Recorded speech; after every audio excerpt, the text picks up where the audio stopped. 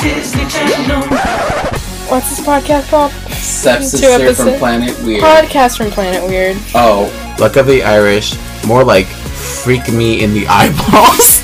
I love this movie. No! I told you not to bring up prom in this you want to episode. talk about prom, mama? Dramacaflama, baby. I was nominated for winner of God damn it.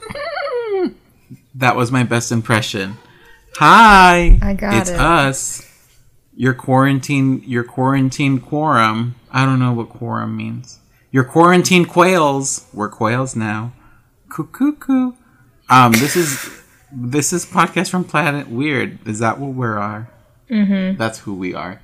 Hi, it's me. It's Juan, and with me, as always, is her. It's Sarah. It's me, the littlest And elf. this is Ooh. Oh my god.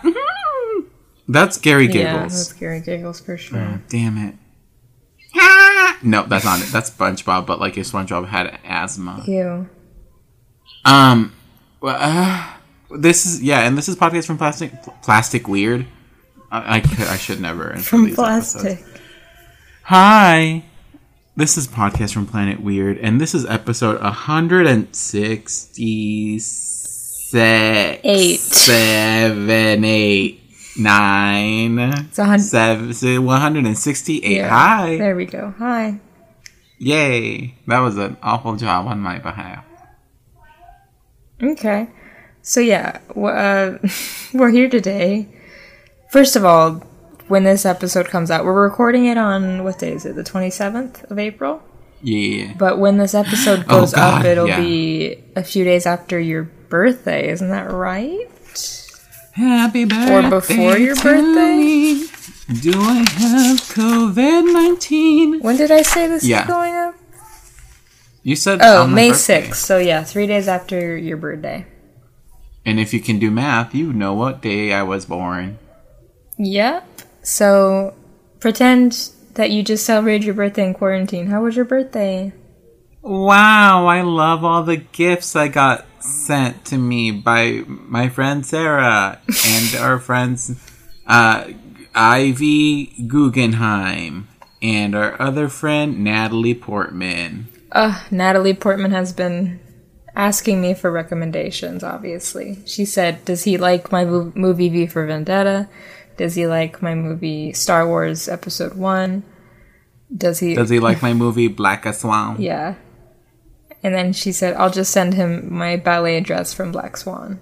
My shoes. My ballet shoes. I'll send him my wings. Because I know he likes Red Bull. Well, we're going to talk about the 2004 Nickelodeon dark comedy movie, a series of unfortunate events, in a minute. But first, one of my faves. Let's just catch up real quick. Juan, I haven't talked to you since yesterday. But how have you been doing? What have you been doing today? I woke up sick. My throat feels full. I don't know if I overate, if I have allergies, or if I'm getting COVID. And that's always a fun time for me. Okay. I still have bumps on my fingers. I still have blood in my left nostril. And I don't know what that's about. Okay. Genuinely, last night I Googled cancer of the blood because I couldn't remember what that was called. And it's leukemia. I couldn't remember which name it was. I don't think you have leukemia. I don't think I do either. I was just checking. And then... Wait, leukemia is cancer of the blood? Yes. My sister had blood cancer. And then I was looking up anemia. Your classic sickle cell anemia. I really just think it's allergies. But it is kind of concerning that, like, it is, like, still, like, every day I got blood in there. I just, like, don't understand, like, I can still swallow easily. Like, I can still breathe easily. It just, it always feels like I have, like, stuff here. Mm-hmm. Like, in my throat. And again, I don't know it's because because I overeat, not if I overeat. It's because I do. Because I don't know how to control myself, and I'm not. So it's in your Juan's apple? It's in my Ong's apple, Your yeah. Juan's apple, not... Your Adam's apple, like, but your name is Juan. Yeah, like, I always feel like, oh, if I throw up, it'll make me feel better. And I don't think that's, like... Healthy? a sign of being sick. I think it's just a sign of like overeating. Am I right? Am I wrong? I mean, that's definitely not listeners? something that you should be feeling. I feel it. This is not like a different feeling for me though. Like this is very much like I recognize this and it happens a lot. But like, Have you also have been to to a rem- doctor about this before? no. Well, any doctors listening, go ahead and diagnose Juan. It's funny because I haven't been to the doctors in maybe 12, 13 years. Okay. How old am I? 20, 25 almost? Well, by the time this airs, you will be 25, yes. I'm going to say like 10 to 11 to 12 years. Okay. I'm sorry, there's people screaming. That's okay. Yeah, nothing. That's about it for us, I think. Not a lot to talk about in quarantine, obviously. Yeah, I mean, we hang out every day. Not really. No, but we have been FaceTiming here and there. We did watch Ghost Stories, not a Ghost Story, Ghost Stories, the 2018 movie, and I loved it. Can I get your thoughts on it? Because I didn't ask you last night. So we watched... By the way, Sarah can't say shit really because she cheated and read the Wikipedia. So Because I didn't understand the first half of the movie. Because it was a reveal! But I didn't know that we weren't... I thought y'all were understanding it, and I was just stupid. But it turns out... No, we it's were just supposed to rolling with be the punches. confusing. I was too scared to tell you that I didn't know what was happening. So yeah, we watched this movie Ghost Stories on Hulu. It's a British film. It's Tuesday, ain't it? It's Tuesday, isn't it? Oi, bruv. Oi, bruv. We're gonna go. British people are gonna punch us. That's fine. My thoughts? I mean, it was fine. It was boring in the beginning, and then like that last act like entertained me. Even though I had read the Wikipedia, it was still entertaining to watch. But the first part, it was like, okay, this is a little slow. It's supposed to. It's a slow burn. I get it.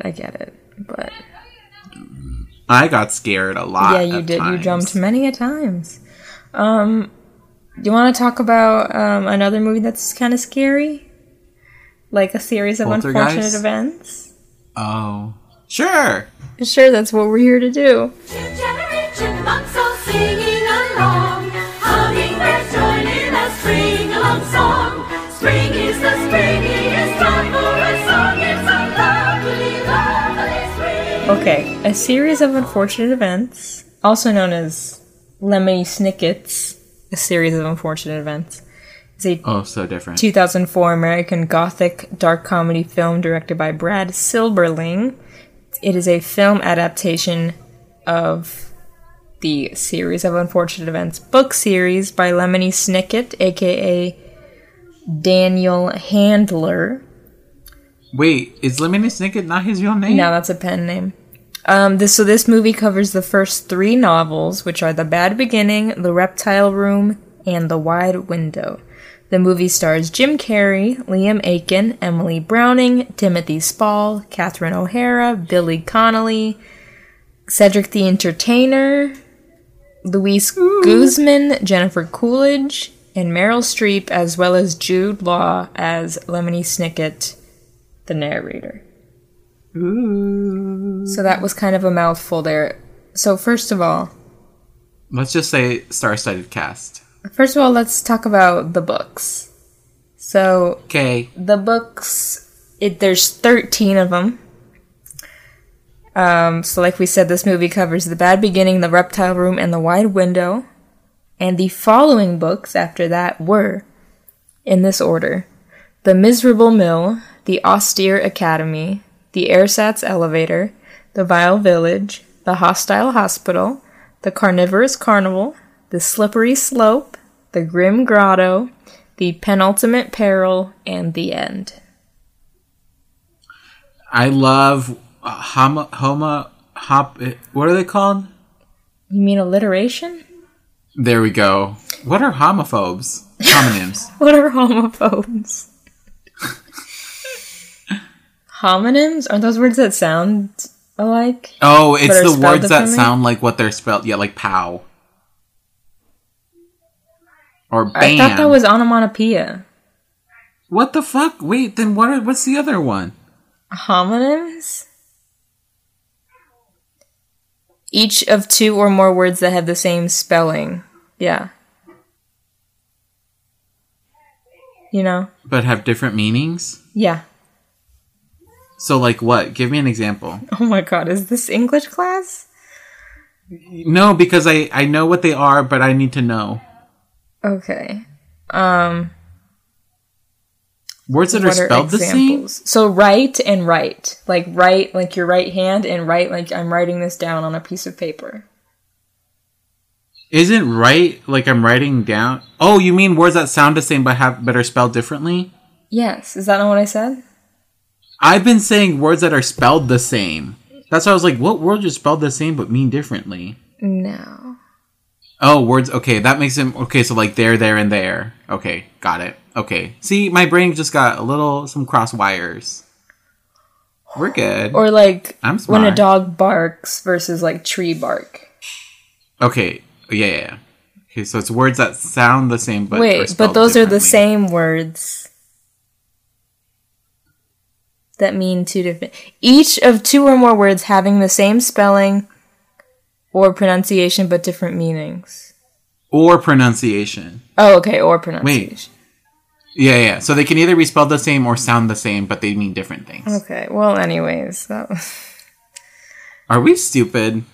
was a whole thing. Okay, so the books followed the Baudelaire orphans. Baudelaire orphans. Sorry, my stomach is a rumbling. And basically, in the first, I think it's like the first 6 books. It's like the first half. That's where they're constantly like going to a new guardian. But then in the last half of the books, they don't go to any more guardians, and they're just like undercover and in disguise, like running from the law, They're- basically. Ooh, okay. Which is some tea. And obviously, there's a Netflix series that Oh, came out. I put up a Twitter poll to see which people prefer, the movie or, the... I know, and I voted, and I saw that people prefer the show more. Okay, and I'm as of but now, there's 19 votes, and as of now, 53% prefer the movie that we're talking about now, Oh, and God, thank you so much. 47% prefer the Netflix show. That I would like to speak to that. that includes a 47%. vote from you. I didn't vote, and I didn't think you would, but I guess I should go put my vote in. Yes, because our opinions matter too. We take the poll, but we matter. I guess. What up? Okay, I'll go put my vote in then. Meanwhile, though, Is it? so you... Are you shifting the data? I mean, what do you mean? No, I'm voting for the... No, I mean like if you vote on your own poll, does that like obscure the data? No, I'm voting on my other account. Oh, okay. You can't vote on your own if you make the poll. No. Okay, never mind. You're fine. I don't know what you're saying. Ah, Anyways, so we haven't seen the Netflix show. Juan and I both got through, I think, we got to the opening credits song, and we couldn't handle it. We were like, this isn't yes, it. we did. This is not it. Wait, were we watching it together? No, which is even funnier. Oh. We said, I don't think this is it. Not for me, at least. Yeah, so can't really say whether or not that show is good or bad. To me, it was not good enough for me to keep going past the opening song, but apparently a lot of y'all like it. But the movie, okay, so back to the movie. Brad Silberling directed the movie, and he also directed Casper, which we've talked about before. I say as if I know. Robert Gordon wrote the screenplay, and he has written the screenplays for Galaxy Quest and Men in Black 2, among other films. And like we said, just a stacked cast. We got Jim Carrey, Meryl Streep is in this. Jennifer Coolidge plays one of the white-faced women in the acting troupe. And she doesn't say, like, anything. Our queen. She does. She says, like, one thing. She says the whole monologue during the play. Oh.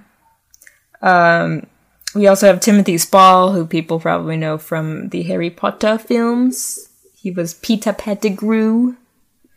Oh, Peter Pettigrew. And we got Jude Law narrating. Cedric the Entertainer is in this for some reason. Emily Browning and Liam Aiken are the two main kids, and then a pair of twins play the little girl baby.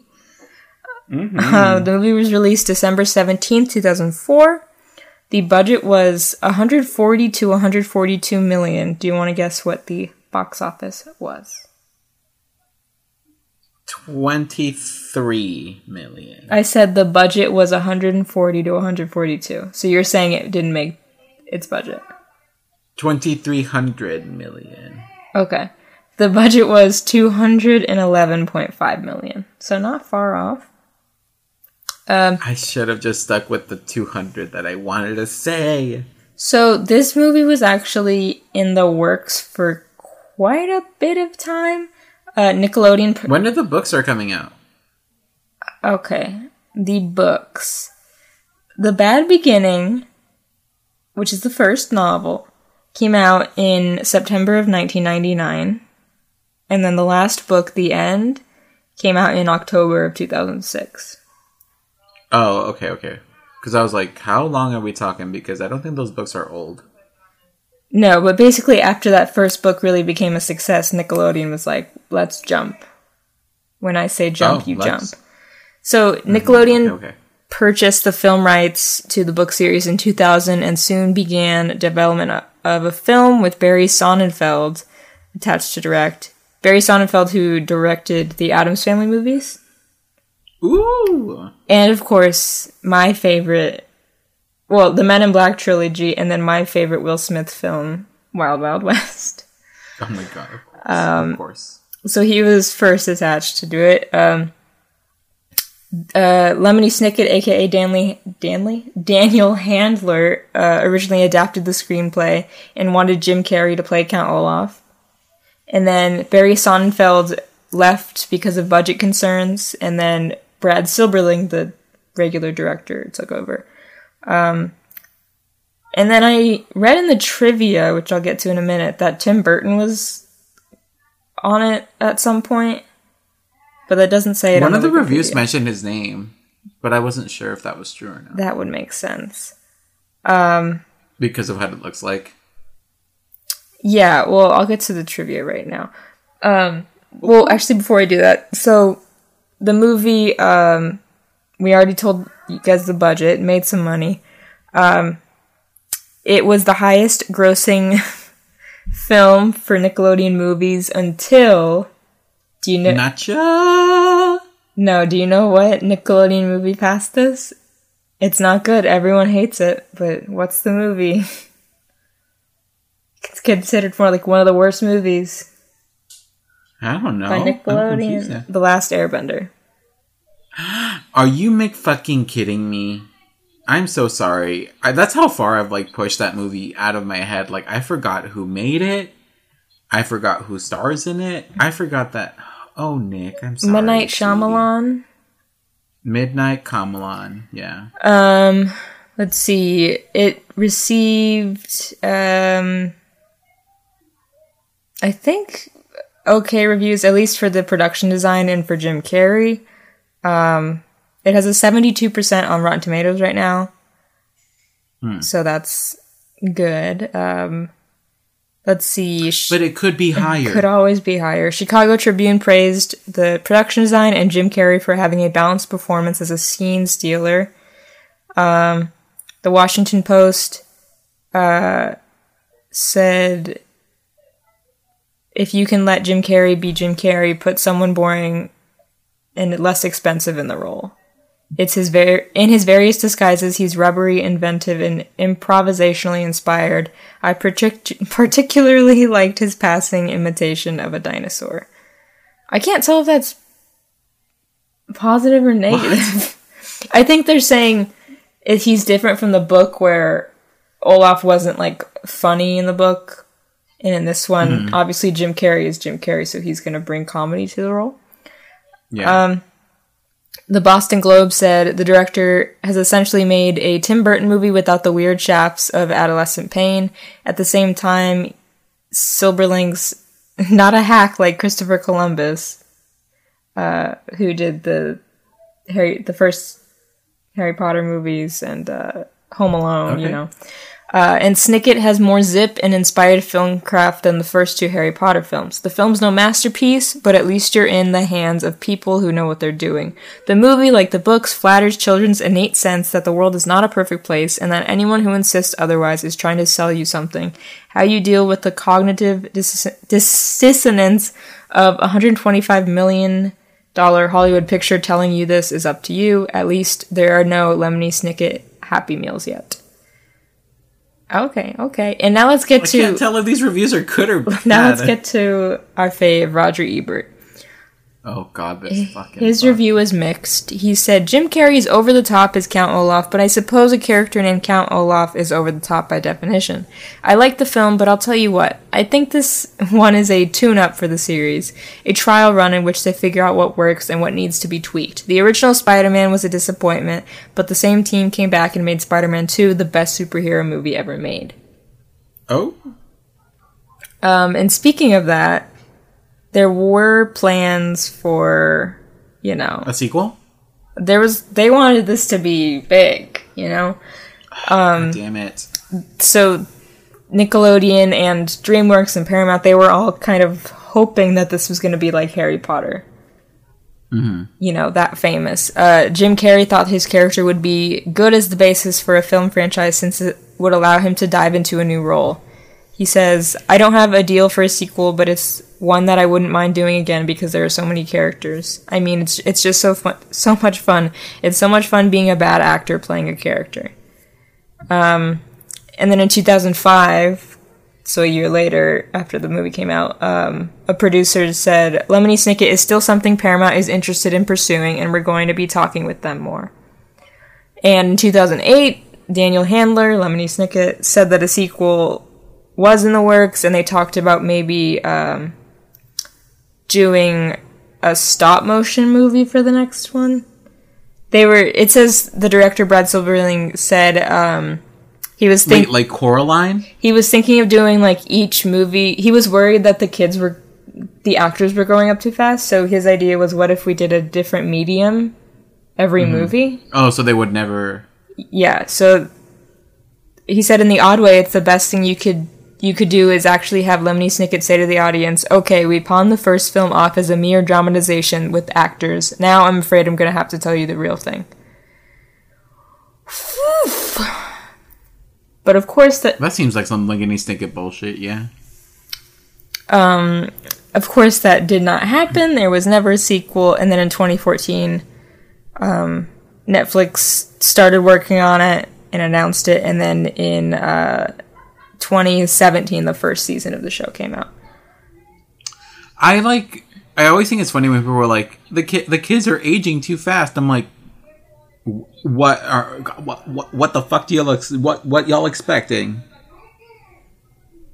I mean, well, there's that thing. It's like, what's it called? It's like rapid aging child syndrome.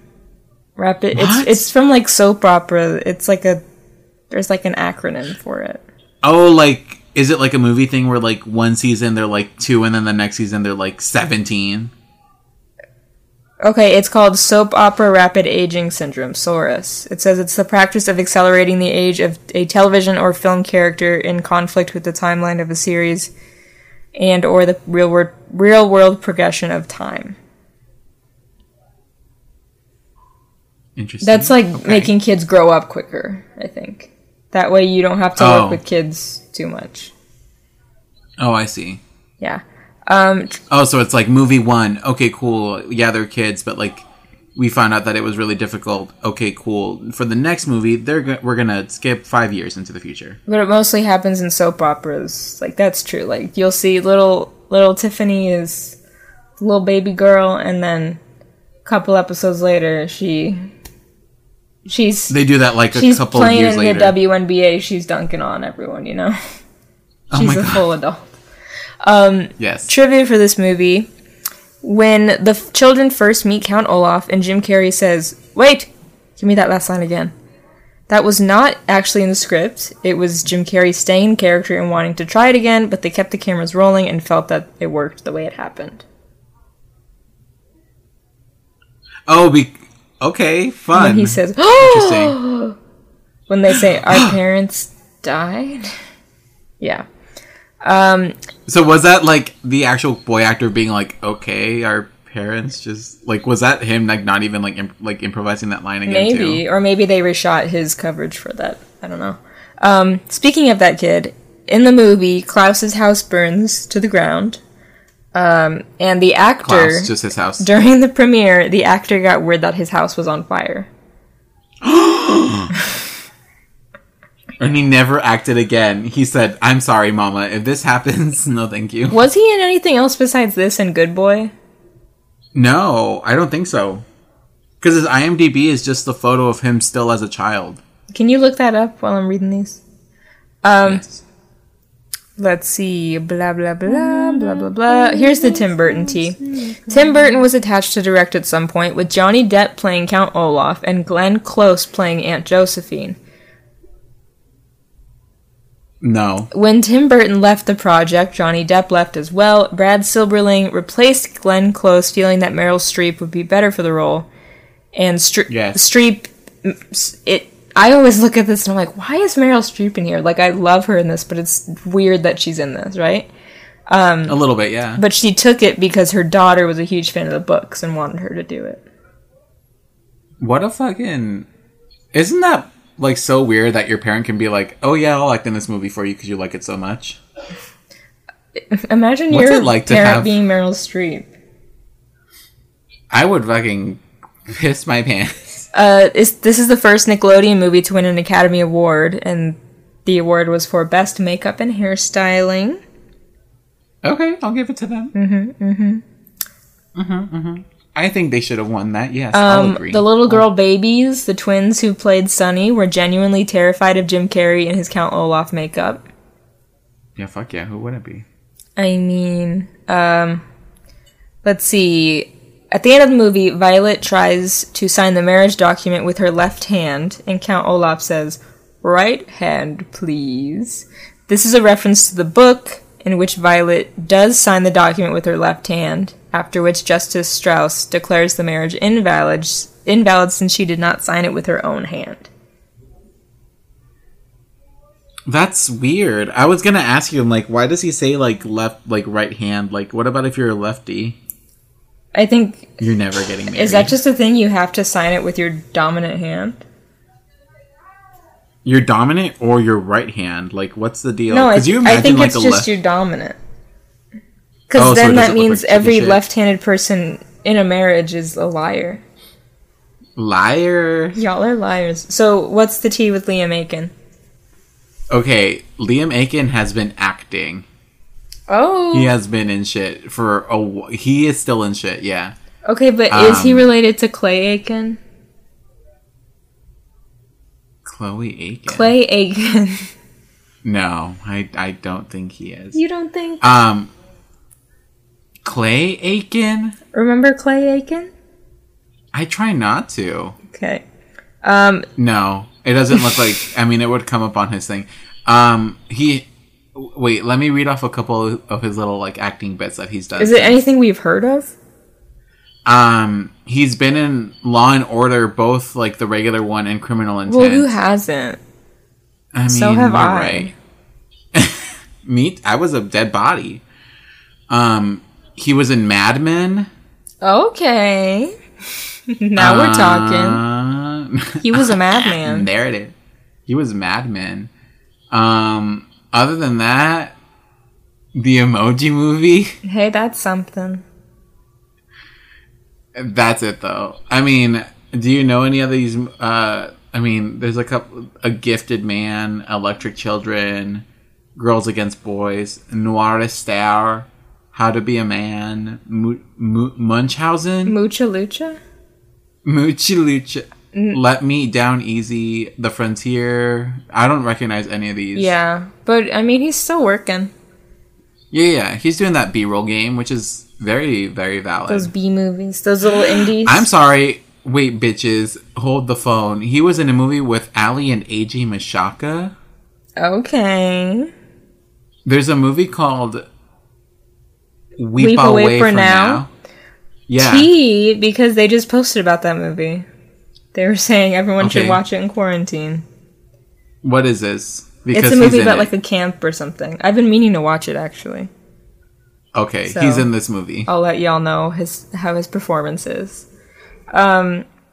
Moving on, the whole movie was filmed on sound stages, even the exterior shots, which involves 360-degree sets and a lot of blue screens. I mean, it looks like it. Originally, the director wanted Sunny to be completely CGI. What the hell? Ew. And in the movie, she's not completely CGI, but they do use CGI for at least 4 scenes because they're too dangerous for a real baby to do. So, like, one is when she's holding onto the table with her teeth. Another is her catching the thing that Klaus throws in her mouth. Another is the Viper scene, obviously. Oh, okay. Yeah. Yeah. Could you... I'm like, okay, cool. Yes, that's what like normal actors would also like be CGI'd in there for. So like, yeah, I know, but could you imagine a CGI baby the whole movie? I don't want to because all I can think of is that Twilight baby. What if it was like the Ally McBeal baby? Ooga chaka, ooga, ooga, ooga chaka. I can't stop this feeling deep inside of me. Yeah. Did you know that was a scene like portraying her wanting to have a baby in the movie, in the show? I think I watched like a whole. I think I was watching like one of those CNN like the 80s, the 90s, those documentaries, and it fully talked about that. I know it's VH1. I love the 80s. No, that's not what I'm talking about. Girl, that's where I learned it. No, I'm talking about the CNN ones. I'm sorry that I watch real television. I'm sorry that I watch VH1, the realest television. The beginning of the movie features a false start opening sequence called The Littlest Elf. The CGI is designed to resemble stop-motion animated children's specials that were common in the 60s and 70s. Yes, mama. And also The Littlest Elf, I think, appears in the books. I think I read that. We'll see if that comes up later. Because I people were bitching about it on the reviews, so...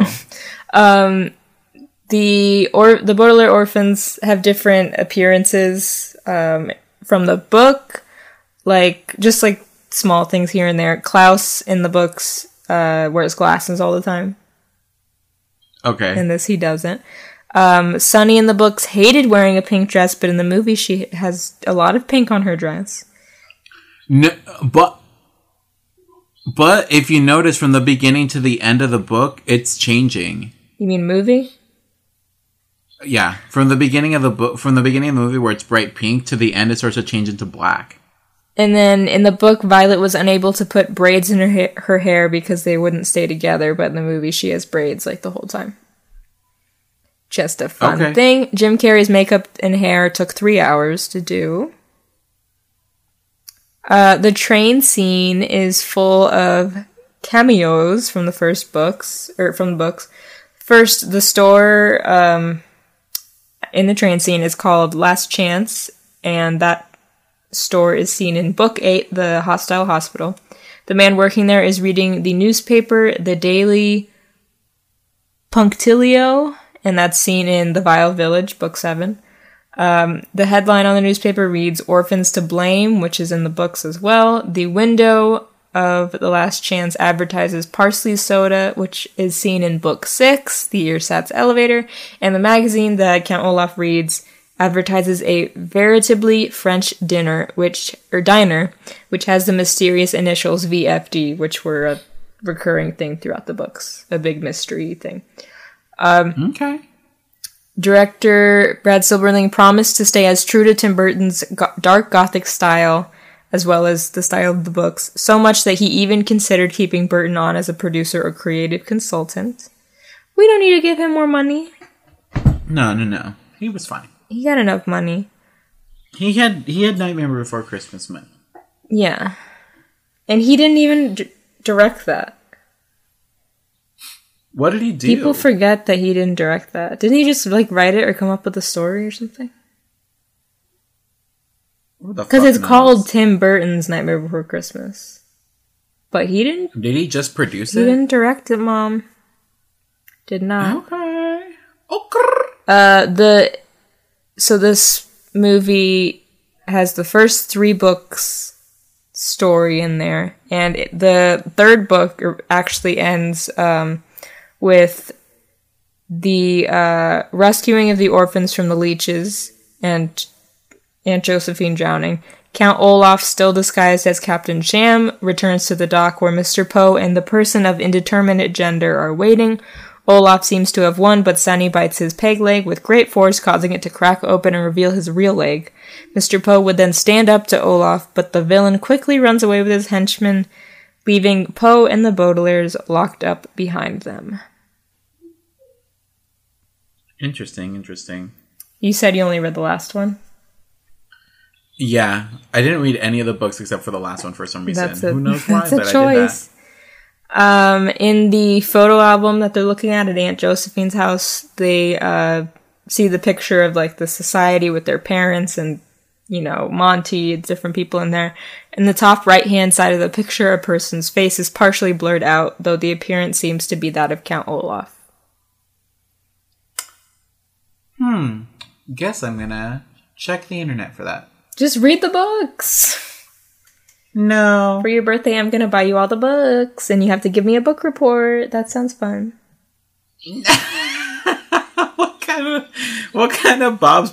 This is why you should write for Bob's Burgers. That's something that Linda would do. See, you're an excellent writer. So you should apply. Some of the chores that are on the list that Count Olaf gives the kids are fix the rear porch so it is back to code, dust and clean all the very important pictures of myself, clean the staircase, reupholster the living room sofa, dust and polish the wood furniture throughout the house, do all the laundry and make sure you separate the whites, the colors, and the polyesters, make sure to take special care with my costumes and delicates, iron all the clothes, sew buttons on clothes that are missing them, clean mirrors above my makeup table, taking care that there are no streaks, wash the steps on the porch, prune trees in the front yard, and not to mention, number 12, prepare a delicious dinner for myself and my troupe.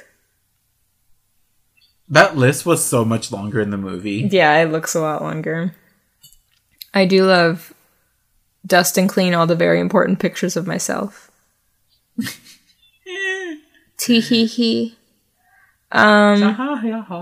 The duck that nearly gets a stove dropped onto it is well known to American audiences as the Aflac duck.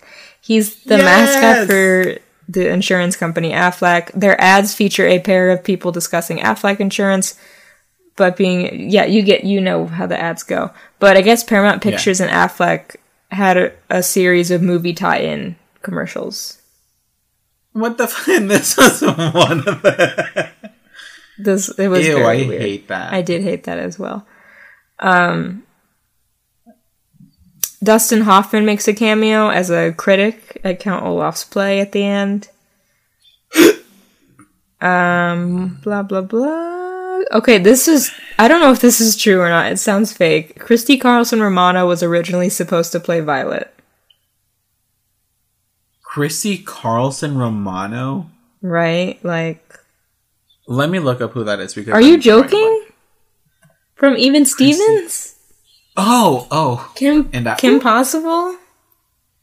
I was like, I know this name, but I don't know who the person is. Do you think that's real? LOL. I don't think so. Also, I'm looking at the photo, and yeah, it does. It does look like Count Olaf. Wait, what? What? I looked up the photo of the society. Oh, okay. I didn't look it up. I should look it up. The did. littlest elf appeared in the book The Vile Village. So I was right about Okay. that. Okay, then these naggy bitches need to calm down because they were like, this littlest elf thing was such a blah, they made a blah, blah, Did they blah." get mad that they got tricked? Yeah, they were like, why is this elf in the movie? It didn't even belong there. Wait, did that book come out after the movie? Let me check. There's a good chance. No, I think it was already out because the last one came out in 2006, so it wouldn't have had to. Yeah. Okay, then these losers are losers. These losers are losers. Done and done. Yeah, it losers came out in beyond. 2001. Okay, yeah, then these losers did not read a book. Maybe read I the didn't book, either, but bitch, still. before you make a comment on IMDb. Maybe if you owned a business. Maybe if you knew how to run a business. That's really it for the trivia. I do want to mention, so Lemony Snicket, aka Daniel Snickers. Handler, let me just read this article, because I was trying to remember what he did that was, like, inappropriate, because I knew there was something. Who? There always is. Lemony Snicket, the author. Was it Lemony Snicket or was it Jude Law that did something inappropriate? Because didn't Jude Law like do something bad? Probably. I don't know. Why don't you look up Jude Law? But Lemony Snicket, this says Lemony Snicket accused of making lewd comments about female authors. Multiple female authors have accused Lemony Snicket of making sexually inappropriate comments.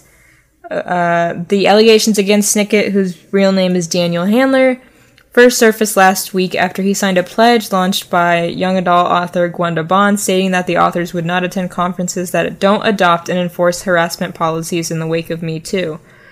Under Handler's name, author Kate Messner shared a story of a 2013 encounter she had with him on a train to a writers' conference. She claims Handler interrupted a conversation she was having with another author, asking if she was from the Midwest.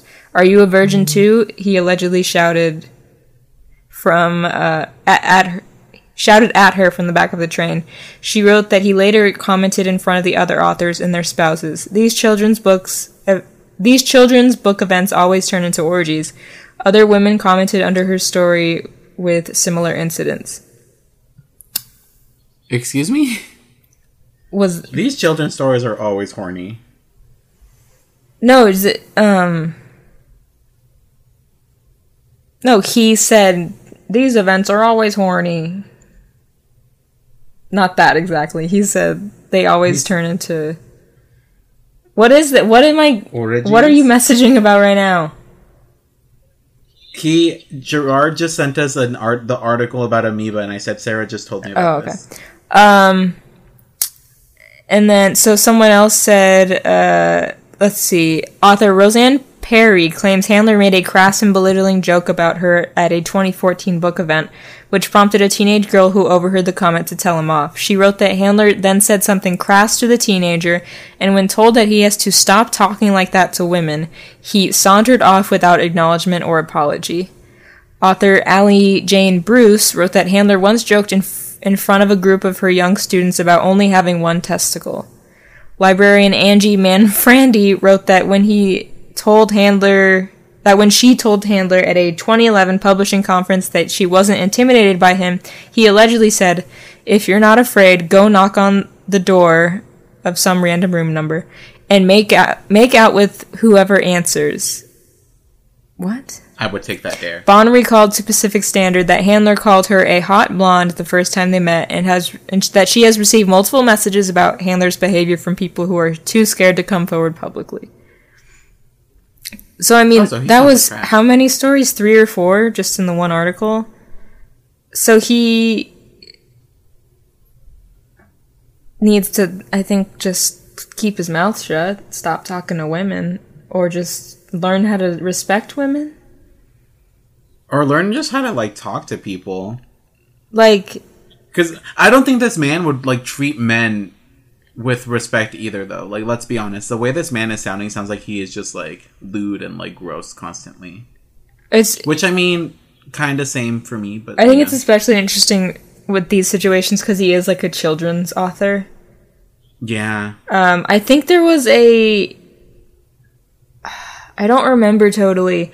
I read this on Jamie Loftus, comedian, host of the Bechdel Cast. She was on an episode of ours once. She did, so Jamie used to do, like, an advent calendar of, like, recently disgraced men. She did one year that was, like, maybe, like, a year after Me Too or a couple.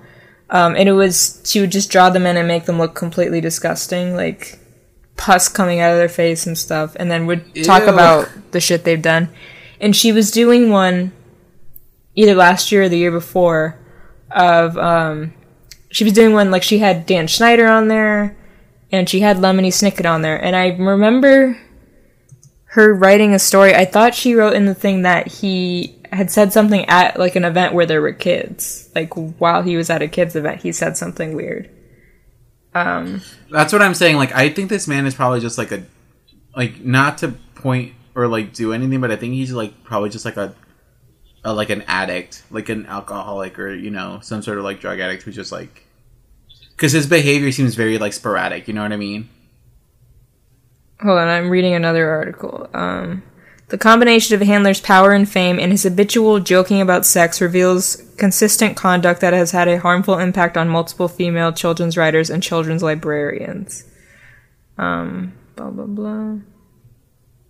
In 2014, he infamously made a racist joke at the expense of author Jacqueline Woodson, the first African-American woman to win a National Book Award for young people's literature. He apologized, but the new allegation suggests a pattern. What the fuck? So, I think he's just... That's what I'm saying. Like, I think he's just, like, not okay. Like, I don't think he's okay. Because this sounds like, you know, like, really aggressive behavior towards anybody, not just, like, one particular person. So, the racist thing he said was, Jacqueline Woodson says, "Thank you for changing the world," and then there's music playing, and then he says, I told Jackie she was going to win, and I said that if she won, I would tell all of you something I learned this summer, which is that Jackie Woodson is allergic to watermelon. Just let that sink in your mind.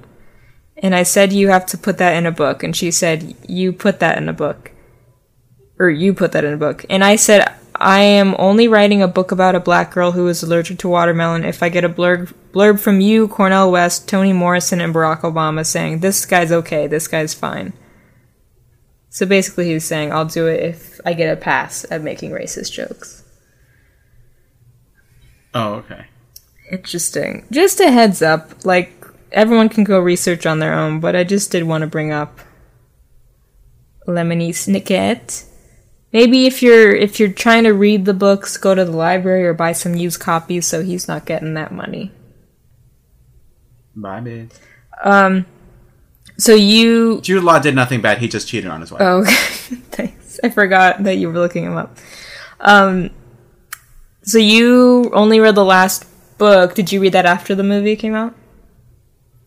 Yes. So what's your history with the movie? I love it. I remember watching it when I was younger.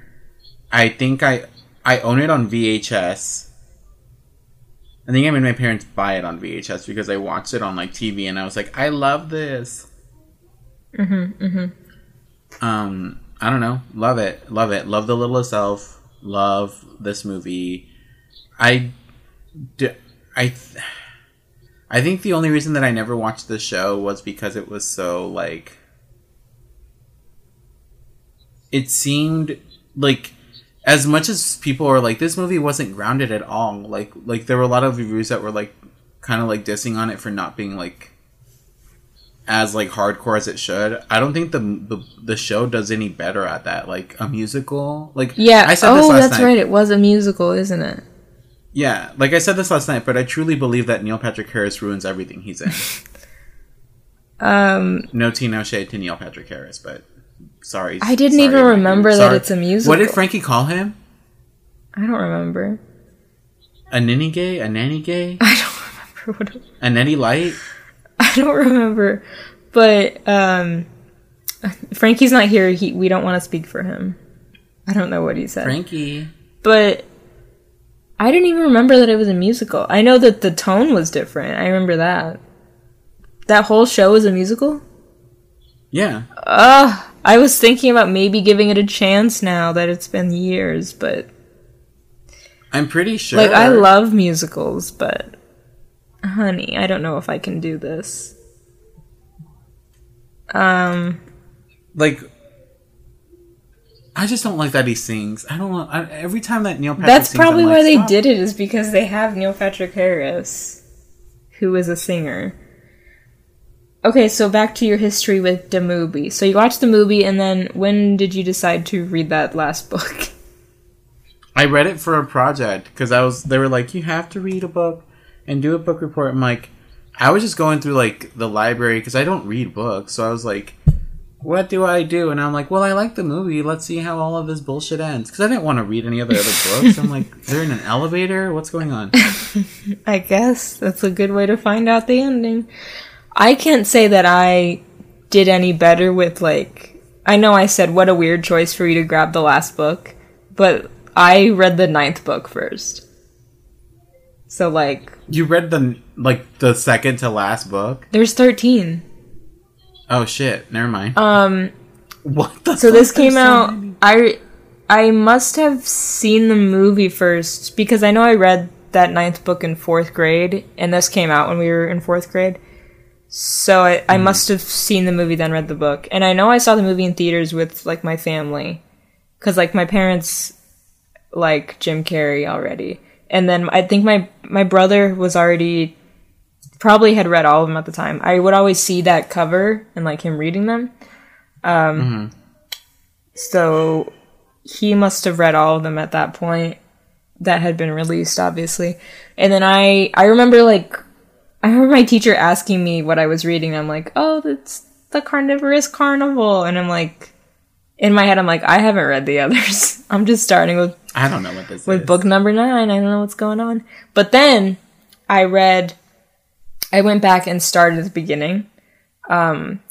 So I remember like just always reading them at the library because we have a bunch of our books in the garage. My dad was cleaning out the garage and he was like, we're going to keep the series of Unfortunate Events.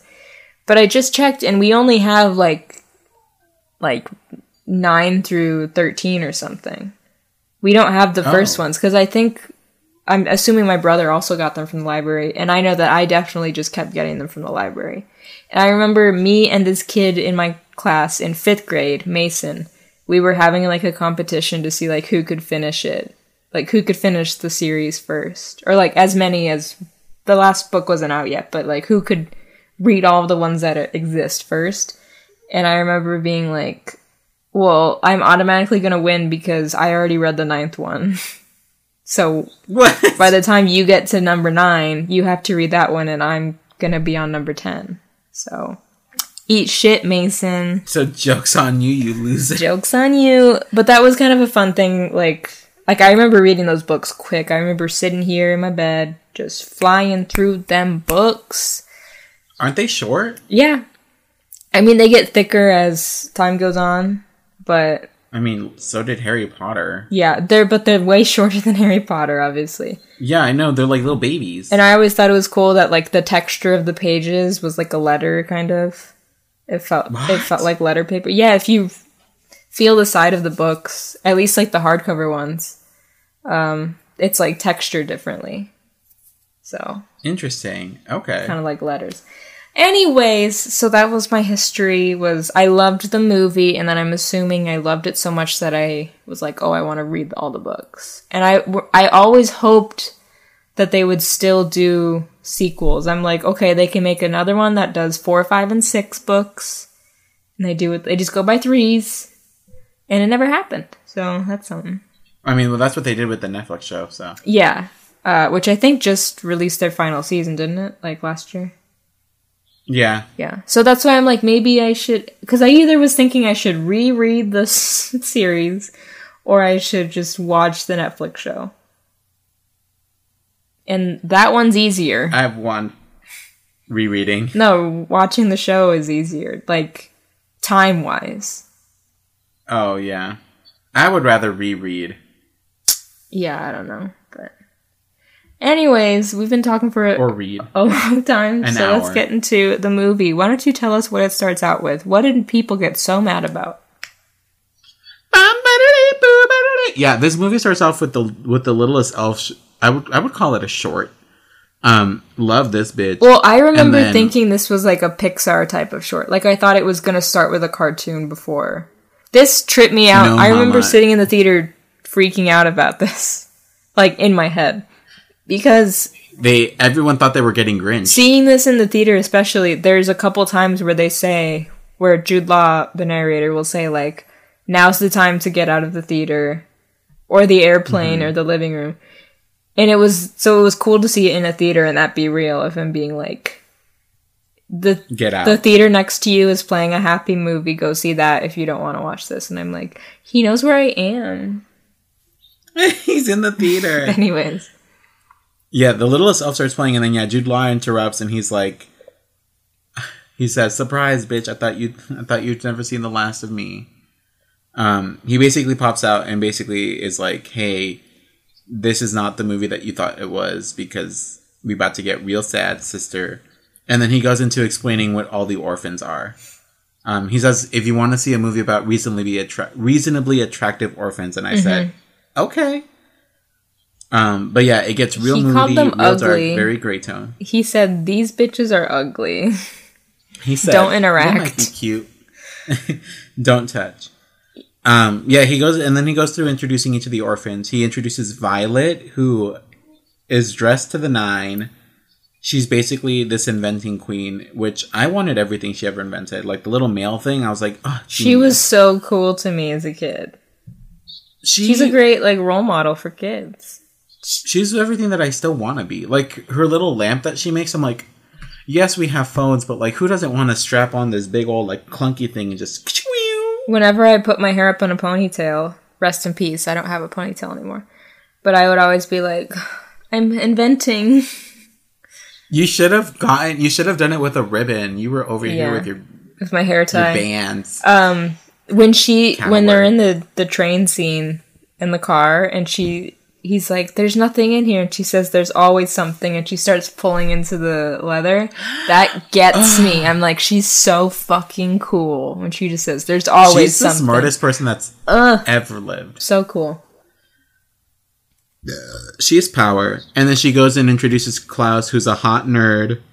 It says you. He's good boy. Says me.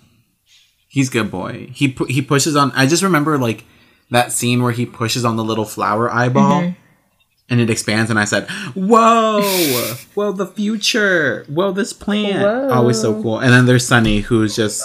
She was the tea. Like, she was just everything.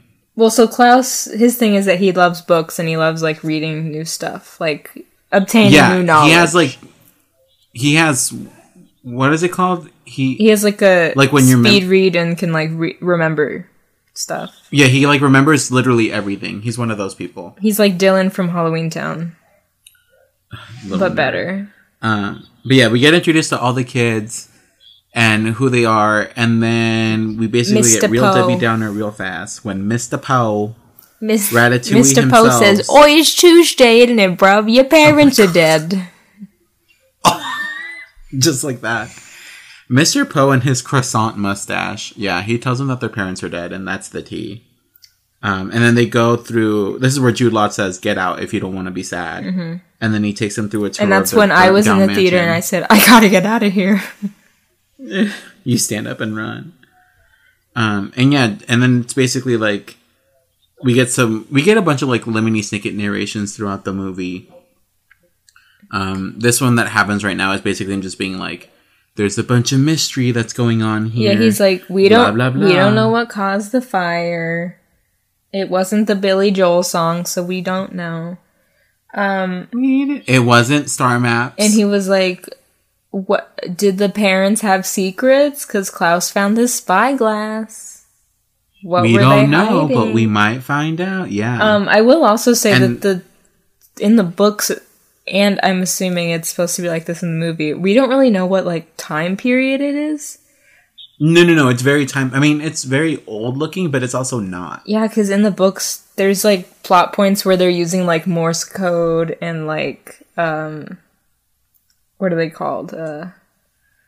What's it called? Like when you send a thing, a telegram. What? That's what it is. Oh, okay. I'm like, a what? What are you saying? When you send a thing. When you go through the telly. When you go through the telly, love. Yeah, on the book information, it says the books seem to be set in an alternate timeless world with stylistic similarities to both the 19th century and the 1930s, though with contemporary and seemingly anachronistic scientific knowledge. Mm-hmm. So, there's that. And there she is. Then we get to meet Justice Strauss. Catherine O'Hara, our queen. Oh my god, legendary woman. Maybe she was left over from Tim Burton. But she's like, I'm just here to have fun.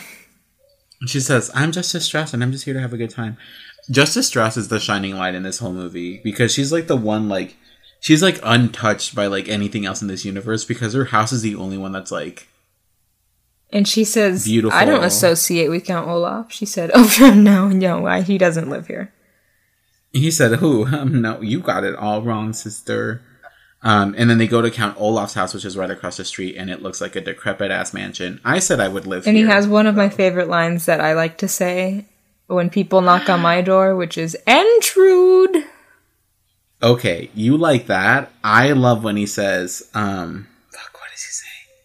Well, let me just say that for you, this is one of your most quoted movies. Oh. Like, you and I will quote this a lot, but I only quote it because I know the quotes so well because you say them so much.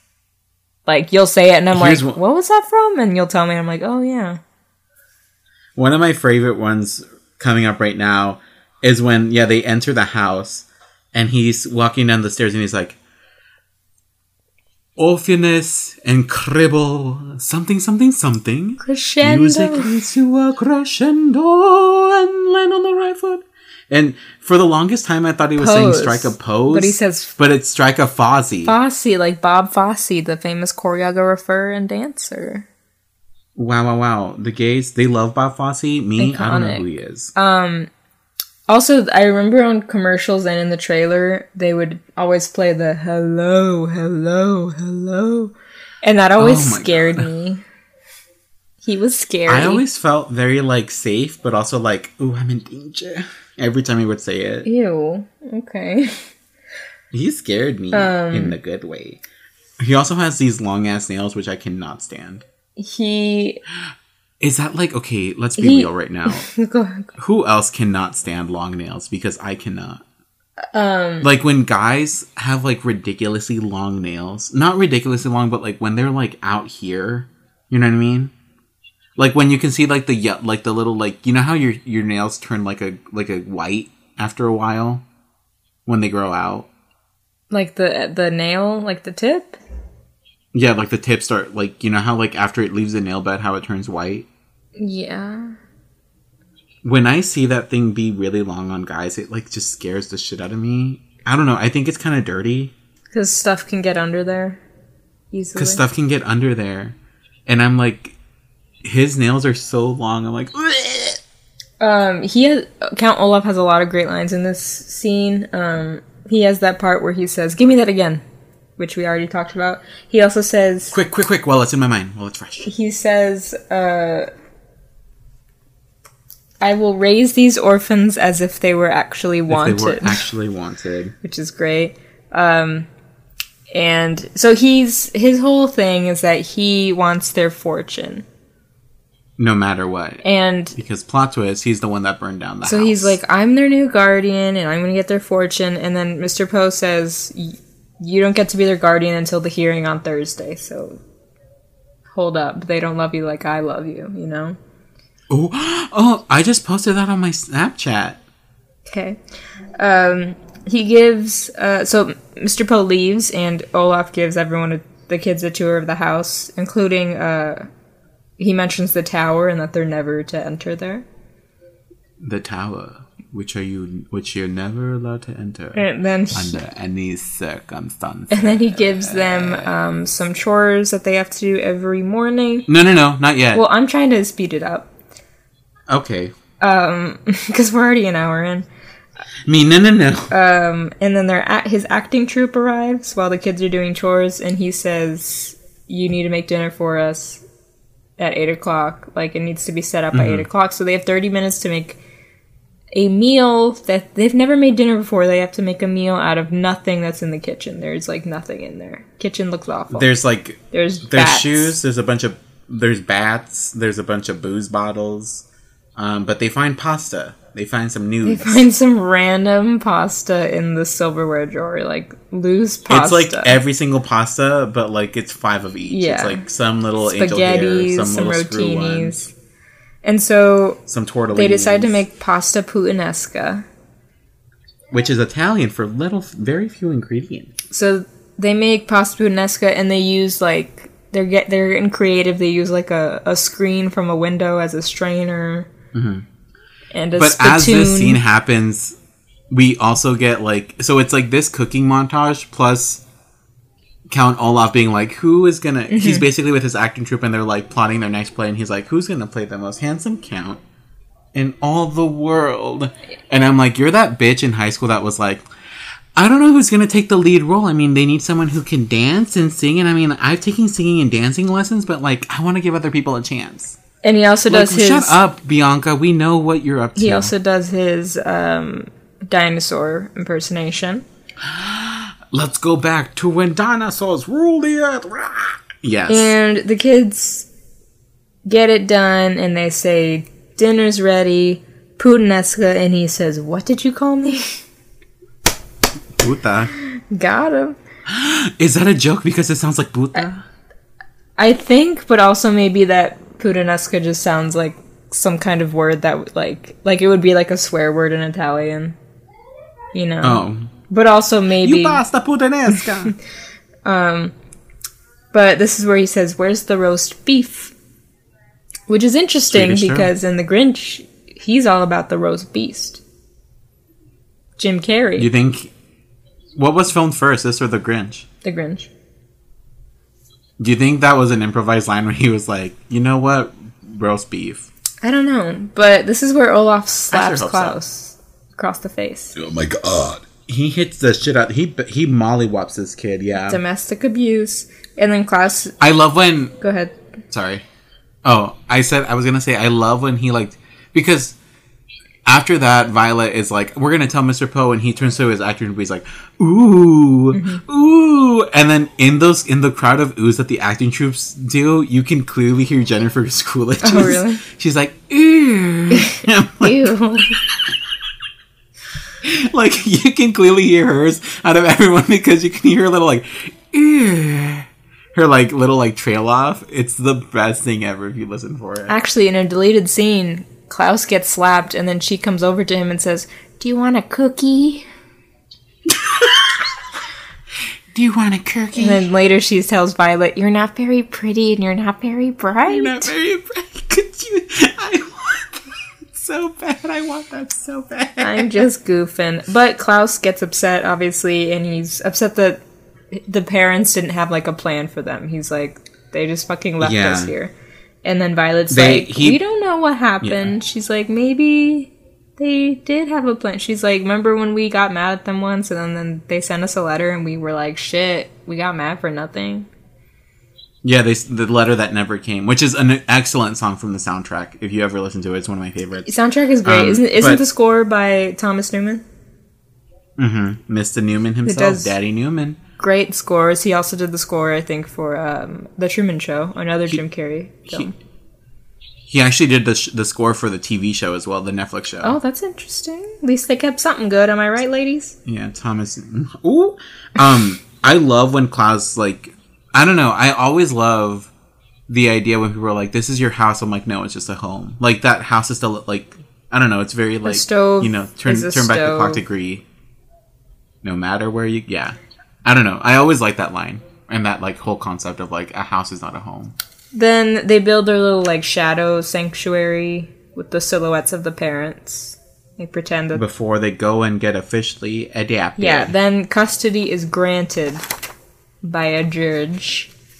And then this is where the big train scene happens, where Olaf parks on the train tracks, locks the kids in the car, and the kids in the car find a paper with the times written down for the train. No, they find a book I know. Has, like...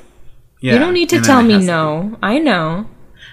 No. I saw this movie too. Mr. Poe calls in the car, but he's no help because he's like, no, I can't hear you. There's a train. Mr. Poe's so stupid. I hate he's him. the worst one. Klaus is like, okay, we need to pull a train track switcher because that's what I read in the books for about trains. Mm-hmm. And so my inventing queen just tears shit up. Yeah, she said, let's fuck it up. Honestly, though, this scene still gives me trauma. Like, I'm very scared to, like, whenever I see that people have, like, childproof locks in their car, I'm like, this is so scary. Like, I don't like childproof locks because exactly that scene where it's like, how do you get out? Like, how do you prevent yourself from being trapped? We also have some great shots of Olaf taking his time in the store where he's trying on sunglasses and drinking, like, a Slurpee and stuff. Mm-hmm. Great. So Mr. Poe arrives and he sees... Because the kids successfully make the train switch tracks. Yeah, they bite the head off the elf and then they... And then Mr. Poe drives up and he sees Sonny in the driver's seat and that's what makes him go, this is negligence. We're taking the kids away, blah, blah, blah. And Olaf is upset. Make them girls go, whoo, whoo. Yeah. And Olaf says to the kids that he's going to find them. No matter what you're going to do, I'm going to find you. So then we get to the events of the second book, basically, where we meet Uncle Monty, and we go to his reptile room. Was the climax of the first book truly just the train? So the whole marriage thing happens in the first book as well. Oh, really? Yeah.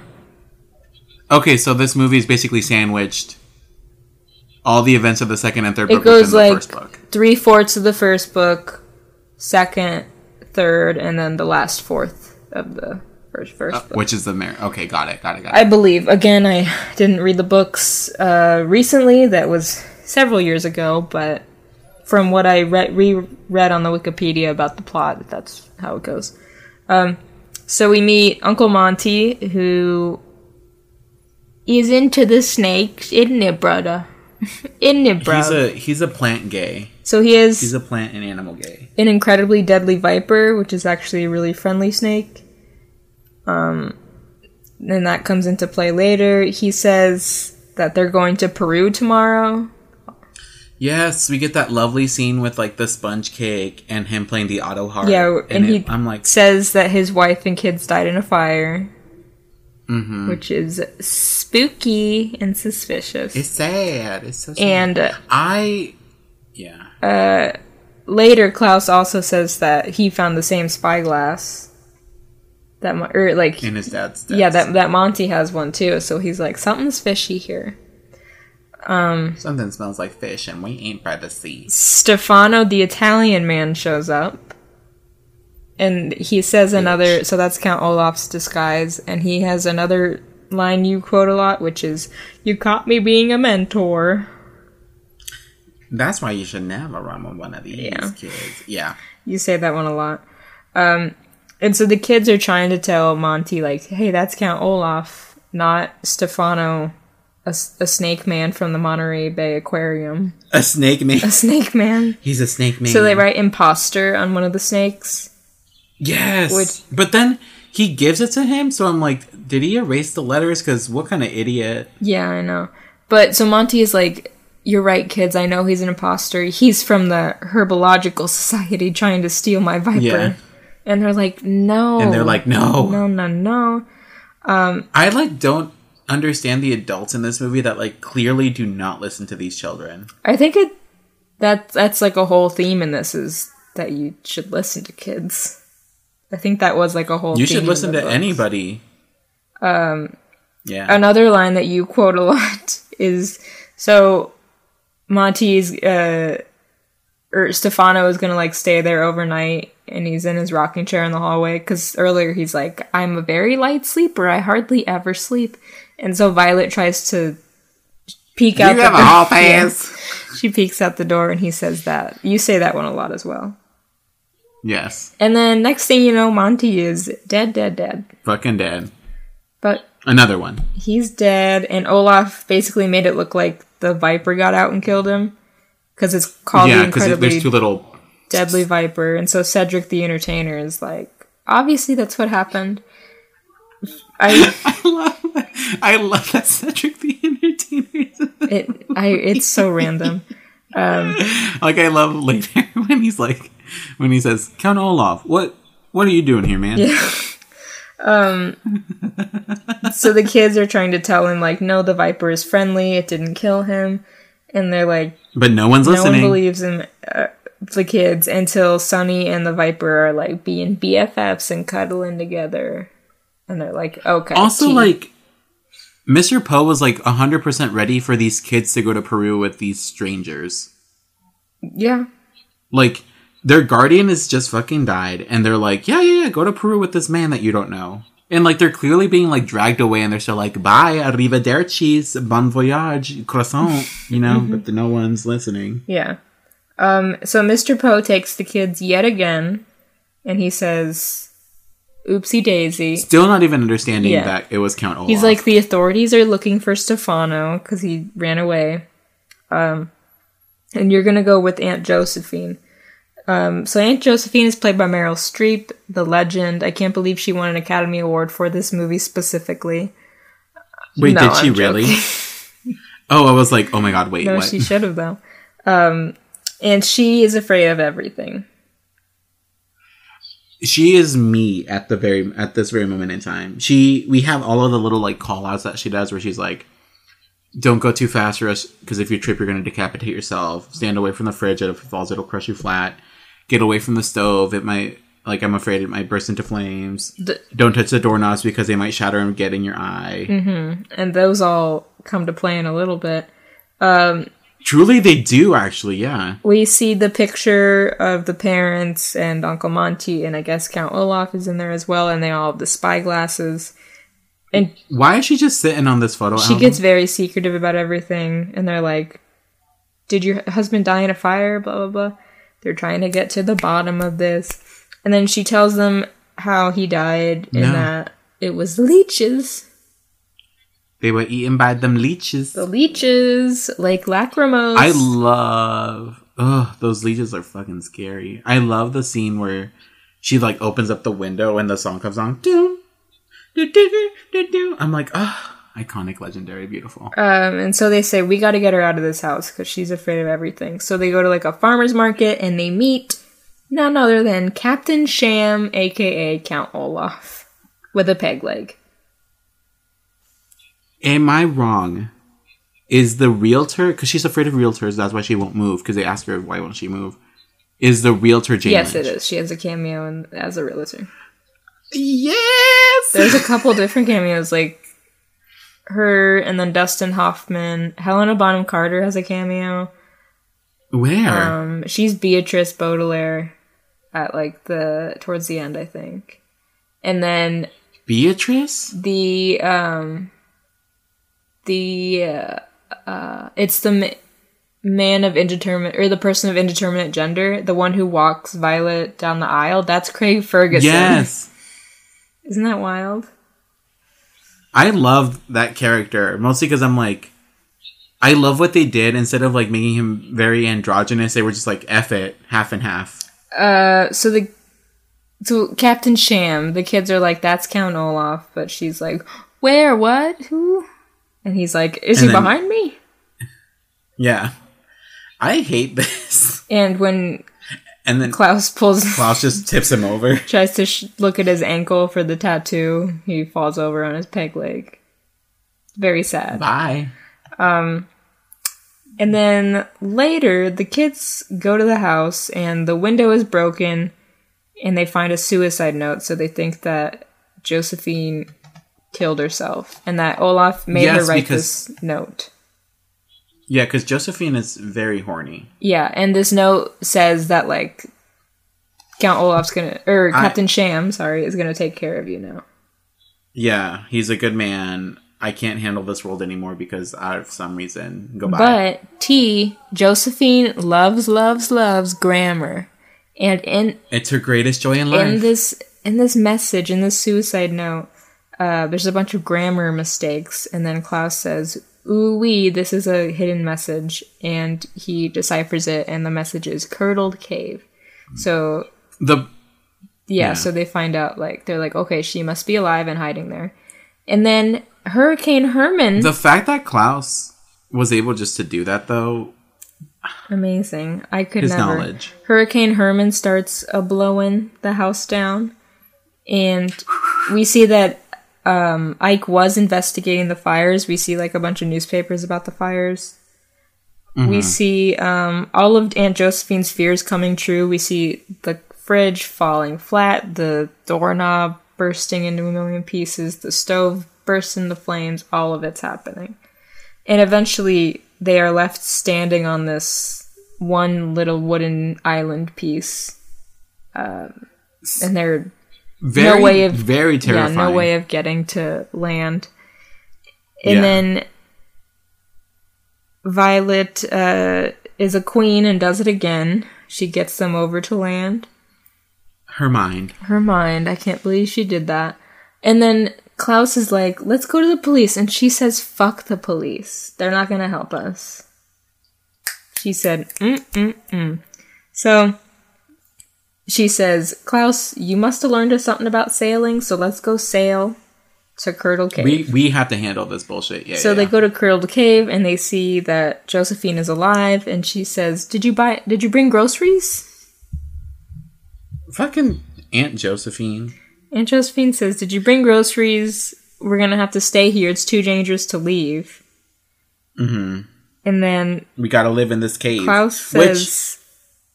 would you live in this cave? I would, like, camp there. I think I'd live in it. If I could somehow get electricity in there, I think it'd be cute. I mean, yeah, but I don't think you could get electricity in there. You don't know? So Klaus says, realtors are gonna come.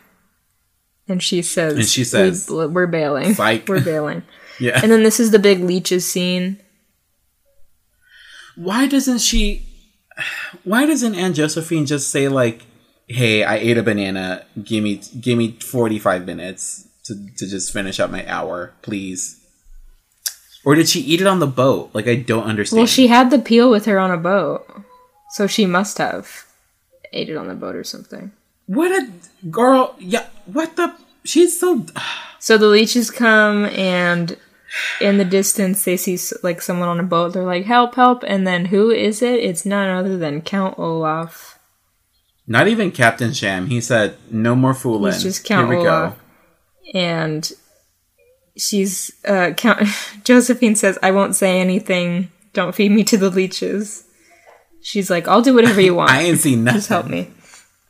And he, like, takes the kids on the boat, and then he seems like he's gonna bring Josephine on there, but then he lets her go, and she dies out there. She says, don't let go, Harry. Let go. So she's gone, and then Mr. Poe again arrives, and he's like, I was wrong, you're an exceptional guardian, because you saved these kids, because he pretends Klaus was drowning. And then Mr. Poe also says that to get the fortune, it's not if they die, it's if you're a blood relative or married. Yeah, he says if anything happens to them, you won't get shit. Yeah. And then that's when he decides, ooh, my play, The Marvelous Carriage, is going to turn into The Marvelous Marriage. Is that what it's called, The Marvelous Carriage? Yeah, because you can see on the poster that he crossed out the C and just put an M over it. I love that. So this is the big final act, basically, The Marvelous Marriage. He's going to have Violet play his bride in a play, and he's going to get her to marry him, and it's going to be legal because he's getting Justice Strauss, a real judge, to do it. Yeah, to play the part of the judge in the play. we see Sunny in a cage, dangling up in the air, and he says, Count Olaf says, if you don't say I do, then I'm going to drop that baby. Down will come baby, cradle and all. And his little sound effects like, So the play Great. starts, and we see Klaus climbing up to Sunny, and this is where he discovers the eye in the tower, the, like, movable... yeah, the big old, Spyglass because he sees the sketch right in Aunt Josephine's house, and he's like, bitch. Mm-hmm. He says, this looks exactly right. Mm-hmm. And one of Olaf's actors shows up and, like, is trying to fight Klaus. Yes, the man with the hook hand. Mm-hmm.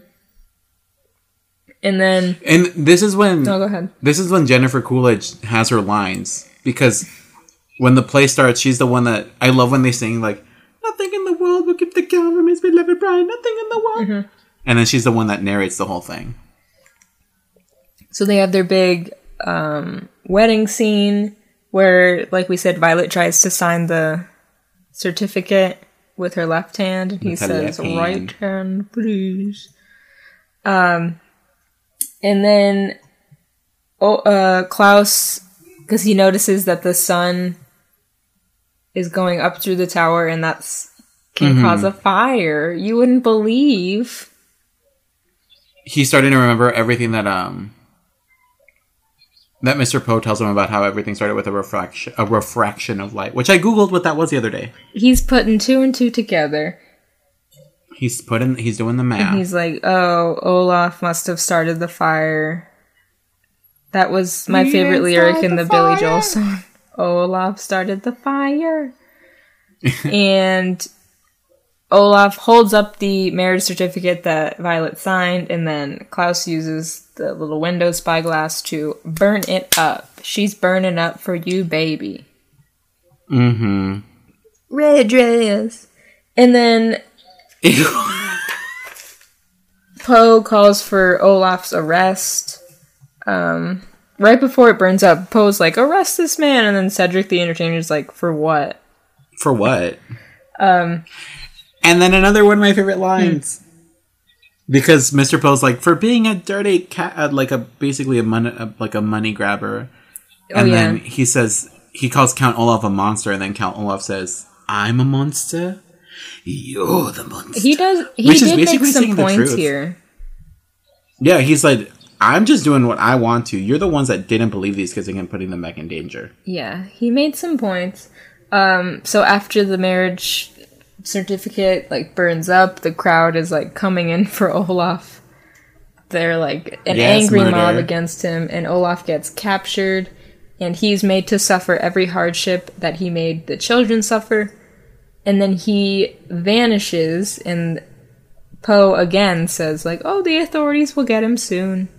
And what a piece of shit. Mr. Poe takes the kids back to the house, and that's when the package arrives. Yeah, this mailman certainly saw a burned out mansion and said, fuck it. I always was like, who's that mailman? I thought that was like something that would be in like a sequel that we never fucking saw. Isn't there a book where they're like mail people or some shit? Mail people?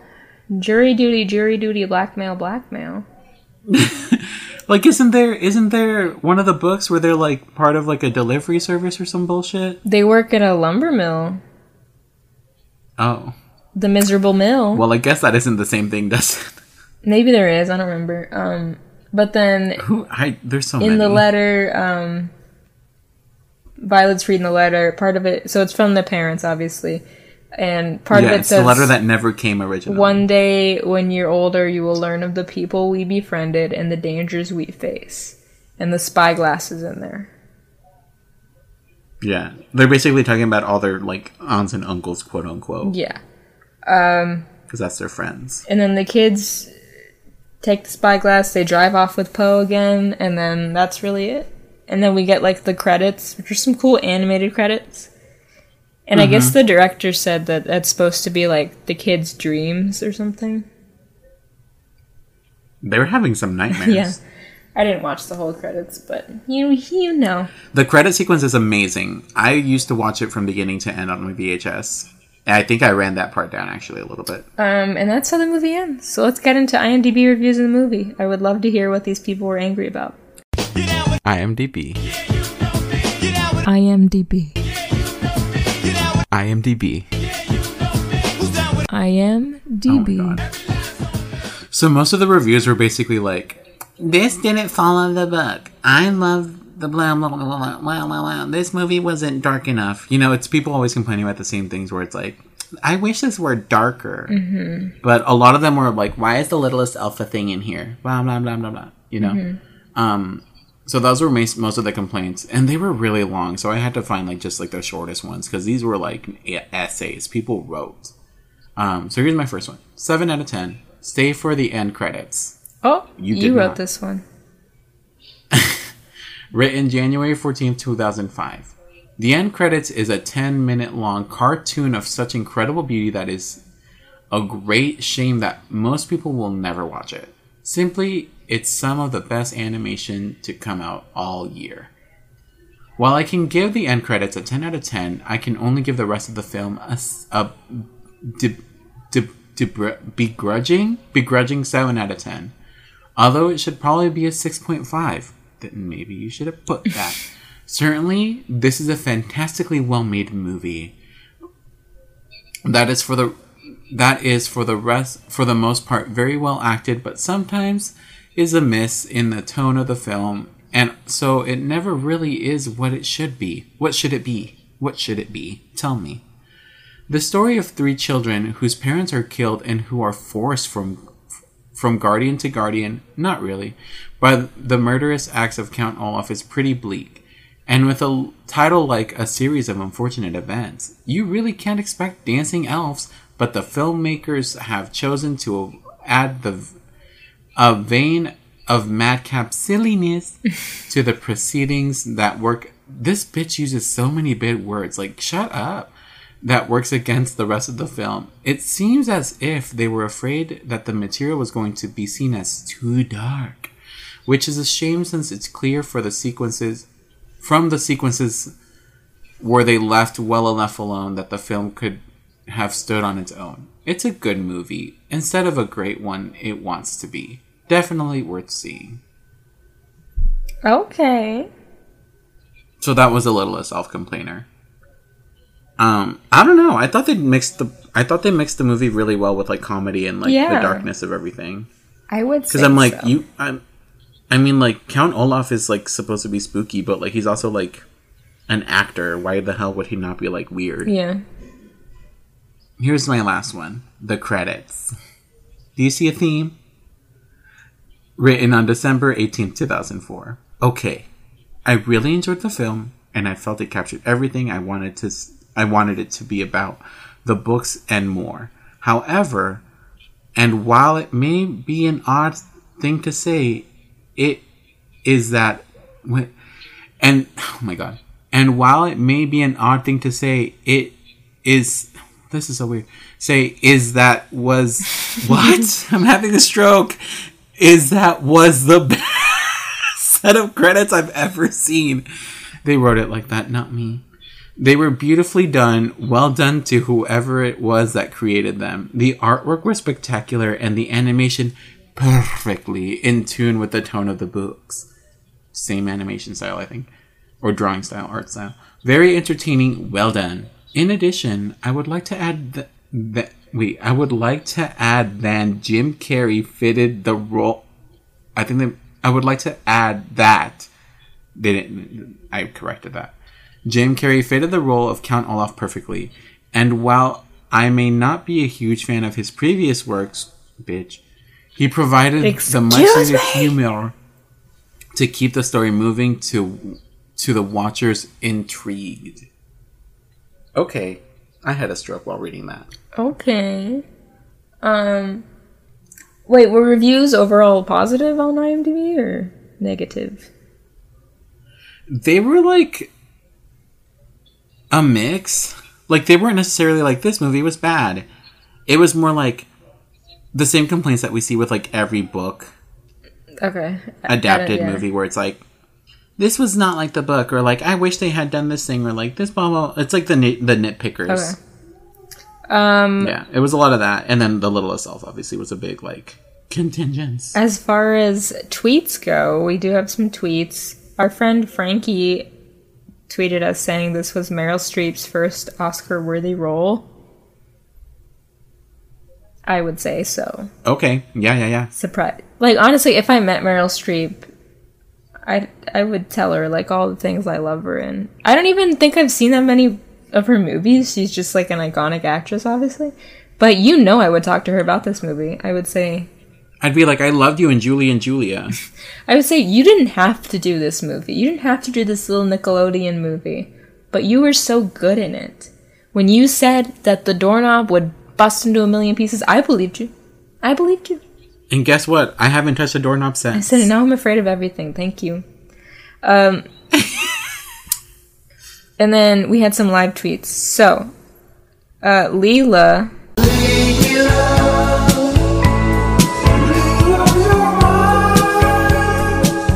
at Leela_Burns had not seen the movie before. Leela says that she read the books in 2017 and watched the Netflix show, but has never seen the film. Okay, Leela, are we about to fight? So let me run through some of her tweets here. What is happening? This isn't what I signed up for. I'm assuming it's The Littlest Elf. I really like the aesthetic of the movie so far. CGI Sunny is so scary. I hate that. Jim Carrey is such a good Olaf. Oh no, CGI Sunny is back. Aunt Josephine has a point. Let's see. Klaus, now isn't the time to explore. Save your sister first. I think that's when he's up in the tower. Because he does kind of take a minute. I am like, oh yeah, he's to like, speed it up, boy. You had one job. She's waiting for you. She's signing so slowly. And she's so bummed when she signs that last E at the end. She's like, what the fuck? I was rooting for you, bitch. We love smart kids saving themselves. Go Klaus. As much as I love the Netflix.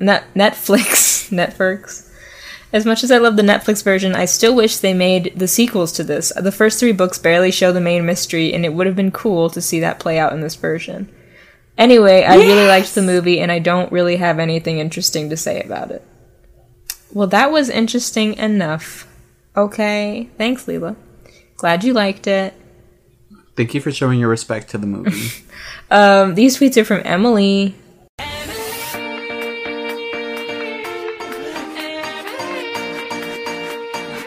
At Emily Jean Palmer.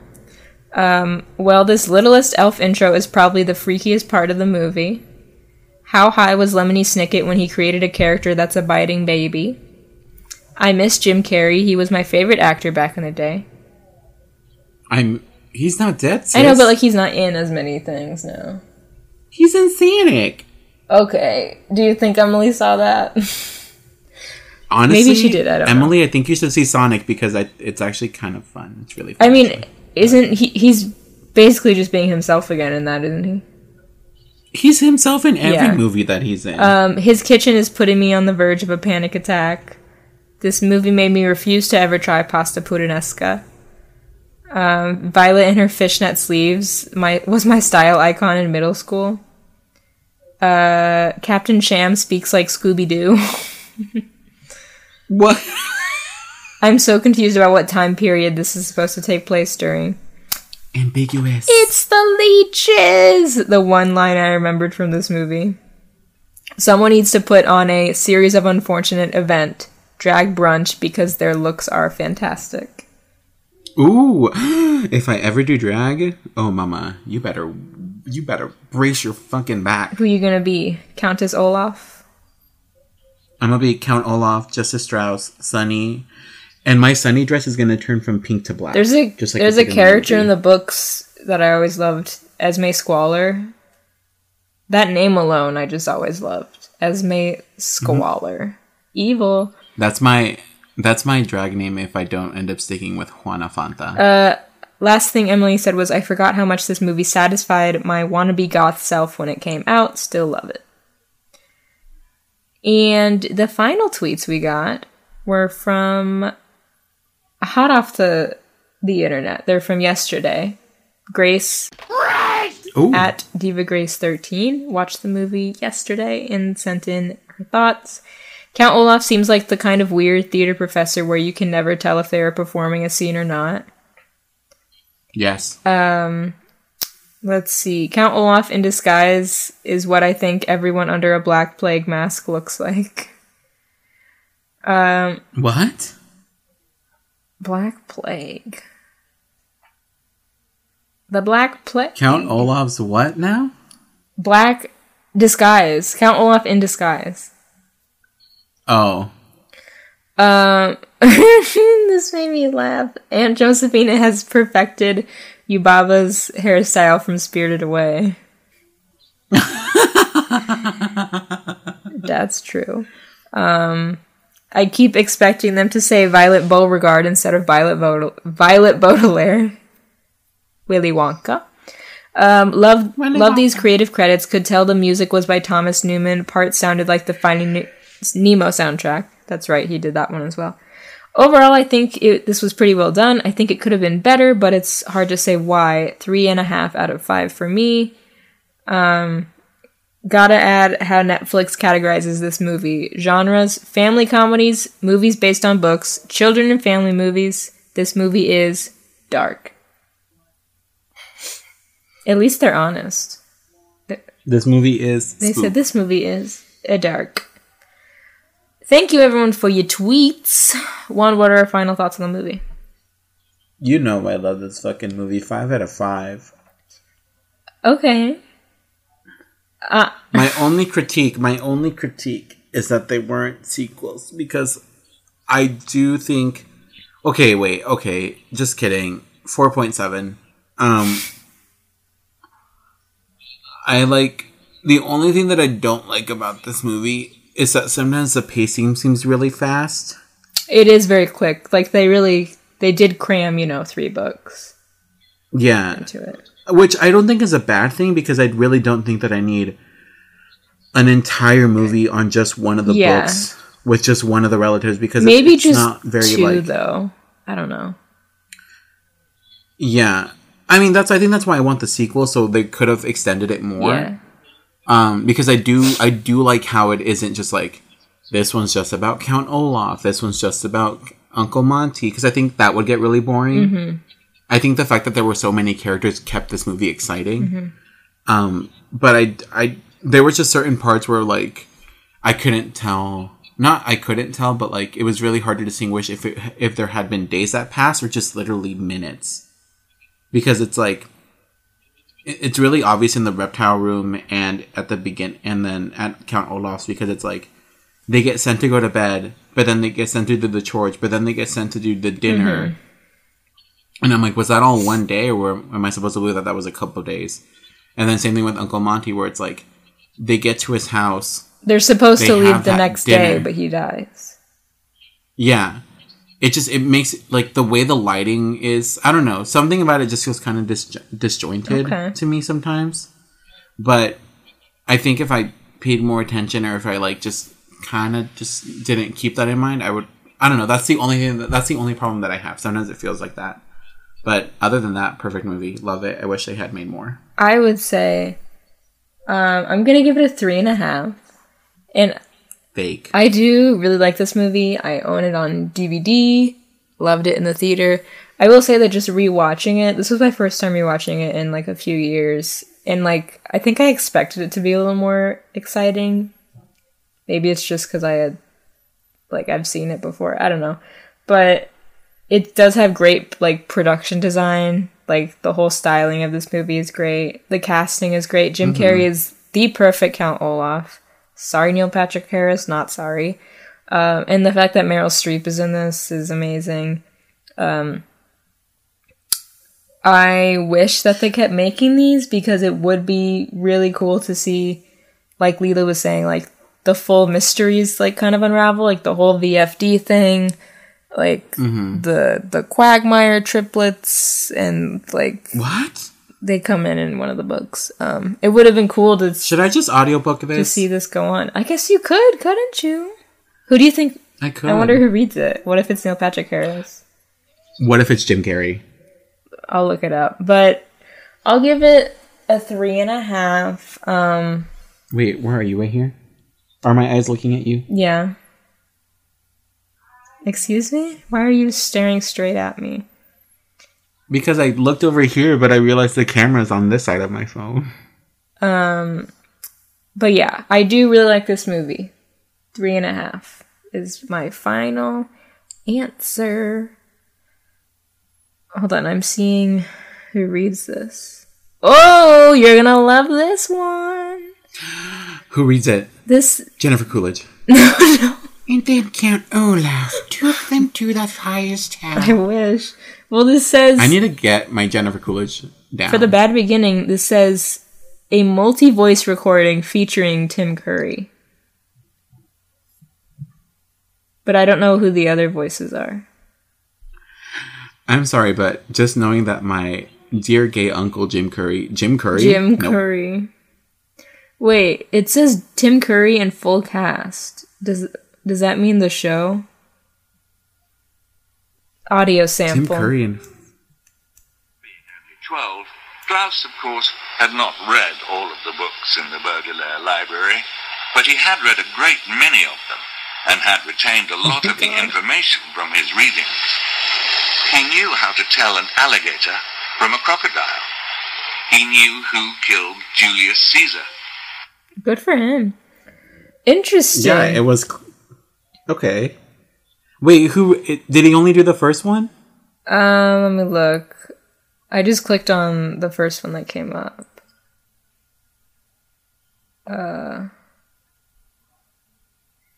Because that was on Amazon. The Bad Beginning, a multiple...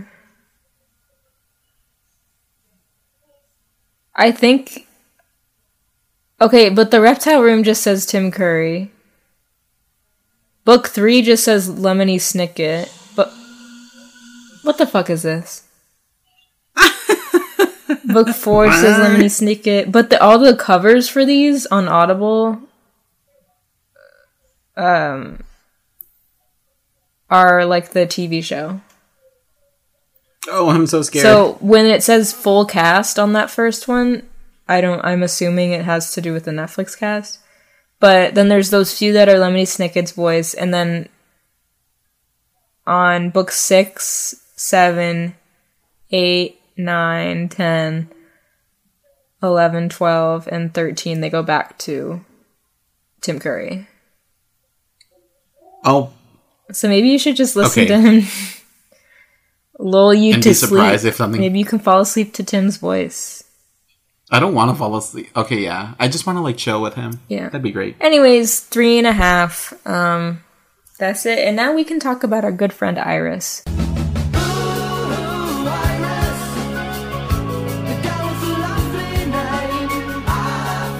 Take it away, Juan. Take it away, Ernie. Our best friend Iris. Our friend Iris, our good friend, our dear friend Iris. She is our podcast artist. She does the podcast that you see every time you open The up artwork. any app. Our You said the artwork, our podcast. website, our everything. Oh, well, yeah, she's our podcast artist. Yeah, but you said she does the podcast you see every time you open. You ever want him to do you so much that you can do anything? Aunt Josephine and grammar is important. I can't hear you. What's going on? What? You seem very far away. I'm not. Okay. She's our podcast artist. She does the artwork you see every day. Now, can you hear that me? You listen to us. Yeah. I think it's maybe 'cause- put the one with the microphone. Sorry. Mess. Anyways, she does her podcast artist. You can follow her, and like Sarah pointed out the last episode, a follow does not cost you any money. And if anything, it just builds traction for artists. So follow artists, follow Iris on her Twitter and her Instagram at Creamsicle Panda. And if you have the ability to, and if you like her artwork and you would like to support her financially, you can do that through Patreon at patreon.com/creamsiclepanda. Thank you, Juan. You can follow us everywhere at Planet Weird Pod. We have a website, podcastfromplanetweird.com. You can Google us. We're easy to find. If you want to support the show, you can subscribe or follow us wherever you're listening, if that's iTunes or Spotify or Stitcher, Google Play, whatever. Leave us a review on iTunes if you would like. That would very much help us out because we're still mad that we got that one-star review. Who did that? I want answers. They fought us, and we're gonna fight. Who did that, and why was it Frankie? Oh my god! And you can also watch videos on our YouTube if you want to go back in time pre-pandemic and see us together in the same room talking and doing arts and crafts or carving pumpkins and such. Go on our YouTube and watch that. Farts and barks. There's links to all of this in the description. You can also send us a voice message on Anchor, the podcast app. I think we have a voice message, actually. Let me pull it up. This is from Ivy, who sent it April 16th. Ivy was ready to go with the series of unfortunate events thoughts. So let me play this. Yes, she was. Okay, y'all said you were doing a series of unfortunate events, the movie, and I have one memory of this movie. I saw it once. I was in 2nd grade. I was at my friend's house. Her name was Meredith. And Meredith had this on DVD. And the only memory I have of watching this movie is that Meredith had this tiny gumball machine in her bedroom, and for whatever reason, I was not a part of this. I did not come up with this idea. She decided that she was trying to fit all of the gumballs in her mouth at one time. And that's one of the nastiest memories I have of my childhood. So I love how that had nothing to do with the fucking movie. Absolutely nothing. She just said, my friend Meredith had this on DVD. By the way, she tried to put gumballs in her mouth. First of all, she said, my friend, her name was Meredith. Like, she hates that name. Ivy said, fuck Meredith. You remember that bitch Meredith I was friends with? Well, thank you to Ivy for that useful piece of information.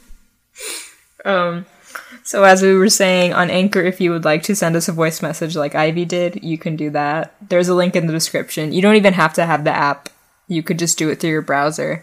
You don't even have to tell us anything about the movie. Just tell us if your friend put a bunch of gumballs in her mouth. Just talk to me. Yeah. But also through the app, you can support us financially, which is definitely helping us out right now, as the clock is ticking on our money that we're getting from our school jobs, and when school is out for summer, aka the fact that I still haven't gotten a stimulus check in a few weeks. Oh yeah, that's some tea. Our money will not be coming in a few weeks, and we will just be dead. You know, we'll be on Fiverr. People will be paying us $5 to see how many gumballs we can fit in our mouths. Am I right? Yeah. I'm going to start my, what is it called? My... What? I don't know. I was going to... Oh, you're going to start your celebrity feet pics. I'm going to start making cameos for everyone. I'm going to start my cameo. If you want a cameo, I was trying to think of like the different platforms everyone's on. But if you want to support us through Anchor, like these people that I'm about to say already have, then please do so. Link in the description. Even if you want to like do it for a month and then cancel it, whatever, we don't blame you. Times are tough right now. We get it. But thank you to the people that already support us. That's Alexa Pratt, Natalie Hernandez, Emily Palmer, and Ivy Grimm Grotto. Did you just make that up? No, that's the name of one of the books. I know, but did you plan it or did you just say it out of the blue? No, I wrote it down because I couldn't think of anything in the movie that had G. Okay.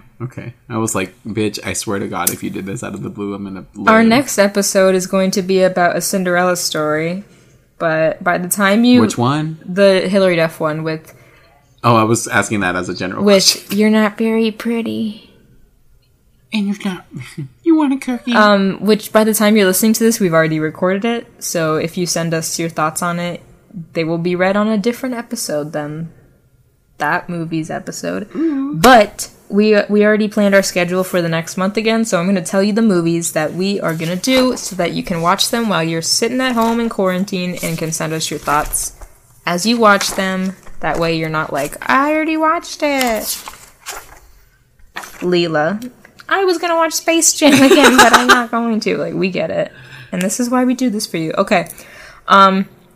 Prom is our episode that we'll be recording on May 4th.